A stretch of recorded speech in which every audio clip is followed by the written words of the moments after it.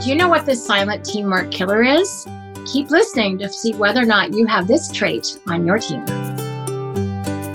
Hi, Shannon Waller here, and welcome to Team Success. Today, I want to talk about something that I've really noticed is a bit of a teamwork killer. Now, it sounds a bit dramatic. It is a little bit black and white. But I think it's really important because you can be really good at what you do. You can be professional. You can be an expertise. You can have really good relationship skills. But if you aren't this one thing, people are not going to want to work with you. And it really does kill teamwork. And that one thing is being reliable. So a lack of reliability is a teamwork killer. So let's talk about how this actually shows up. Well, as a team member, each of us is responsible for a couple of things. One is showing up to conversations, to events. So that can be a meeting, that can be whatever kind of events your business runs. In my world, that's workshops or clearing sessions or debrief meetings. You know, it's being able to manage your calendar so you know where you're supposed to be when or in what Zoom meeting, however it is that you work. So we have to show up for events. And then we also have to be able to deliver on what we promised. So that really looks like if we promise to get something done by a certain time, that it gets done. Now, is everyone always perfect in terms of reliability? Nope, including yours truly. But one of the things I've finally learned to do, and I had to get my confidence level high enough to do it, is if I thought I might not be able to meet my commitments, or if I thought I might not be able to be reliable, I would communicate as soon as I knew. I wouldn't just hope and pray that I would be able to pull it off, needing an intervention or a miracle, because that used to happen. You know, I would say, okay, guys, I'm going to get in trouble with this one. I overcommitted, or I've got this conflict, help. And often I would try and come up with a solution, but I would let people know so they weren't left feeling in the lurch. What happens when we just, last minute cancel or don't deliver something and someone's left wondering is we create this huge gap in people's minds. They're like, whatever happened to, fill in the name, fill in the blank. And here's what happens in the absence of information. People make it up negative. You know this. If you haven't heard from someone you're expecting to hear from, you immediately think the worst. What happened to them? If you've got kids, and especially if they're of driving age or they're teenagers and you don't hear from them when you're supposed to, you're like, oh my gosh, something's happened to them. You start to panic because are they okay? Are they answering their cell phone? What have you? So we tend to make it up wrong. Well, we tend to do that about other team members with whom we work as well. So if someone doesn't make a meeting, well, are they okay? Or did they just flake out? Or especially if they cancel last minute, it's like, I had booked my time in my calendar and I had devoted mental energy and physical energy to this. So how come they're not? That is some of the conversation that happens. And then if someone doesn't deliver on some work, first of all, they probably held up something. Decisions probably can't get made, or something isn't delivered. It really becomes this bottleneck in the system because I call it passing the baton. If the baton wasn't passed, the next person can't run their part of the race. Not going to win any races that way, everyone. So really important to make sure that you do that. But if you have to say, you know what? I'm not going to be in that position in the race on time. What can we figure out? Here's my idea.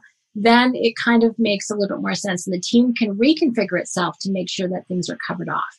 So that's really our role. We need to be reliable because we are part of a bigger system. We are not just individuals pulling something off. We are working with other people who are counting on us for our presence, our mental energy, our decision-making, our insight, our expertise, our context, our perspective.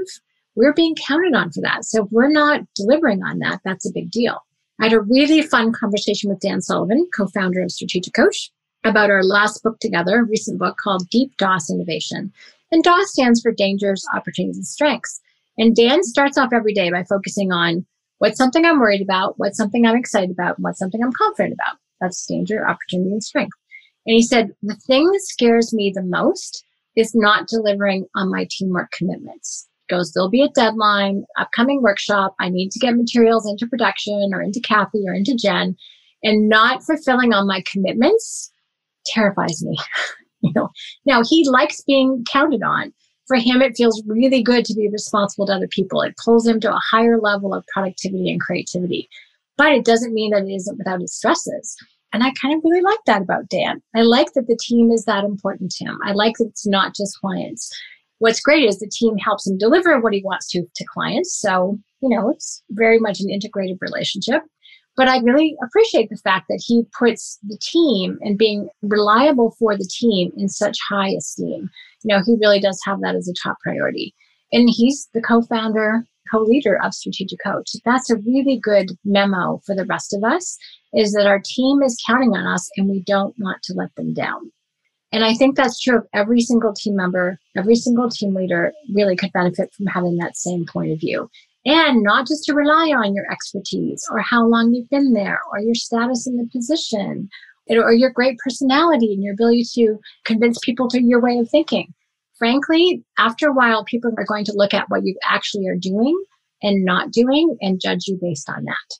So I would look at increasing your reliability factor. You may have heard me talk about in previous podcasts our referability habits. These are a great place to start. I actually had someone who was in Strategic Coaching in 1993 quote them back to me the other day, which was really fun. So at the very basic, it's show up on time, which means you have to know what time things are supposed to be at and what time it is. It is to do what you say, which means you also have to remember that. It means to finish what you start, and it means saying please and thank you. So show up on time, do what you say, finish what you start, say please and thank you. And the ability to do those things and do whatever you need to do, we call it backstage, like internally. What do you have to get good at? Do you have to get better at managing your time? If you get lost in the moment, you might have to have reminders that will ping you. Whatever it is, what other kind of coaching structures you have to put around yourself to help you do those 4 things that will dramatically help you increase your both credibility and reliability and referability, if you want to use those terms too. So I just wanted to stress the importance of reliability because I think it is really a silent teamwork killer. I've heard examples from team members about entrepreneurs. I've heard it about team members. I've heard about team leaders. So you name it, no one's exempt from this particular issue. It also means that if you're chronically unreliable about something, you have to look and see how committed you are to it. Does it match how you naturally strive? If you're familiar with the Kolbe profile, are you doing some work that's passionate to you? If you're not really going to care about being reliable. Are you engaged with this activity? So your own personal connection and engagement with the activity will kind of be evident by how reliable you are with that particular task. I kind of pride myself because I work hard to be really reliable, and I'm also doing work that I love to do and I'm incredibly passionate about. So it's not that hard, and I also get help where I need it. But I can tell you there's some other roles I've had in my life where I don't think I was nearly as reliable as I am now.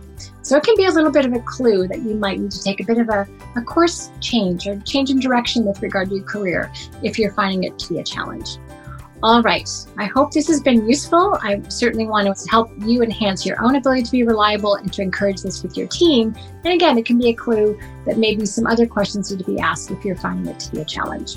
I hope you find this useful, and I hope it's relevant to your day-to-day work life, because as always, I'm committed to your team's success. Any questions or comments, please let me know at questions@strategiccoach.com. Thanks so much for listening.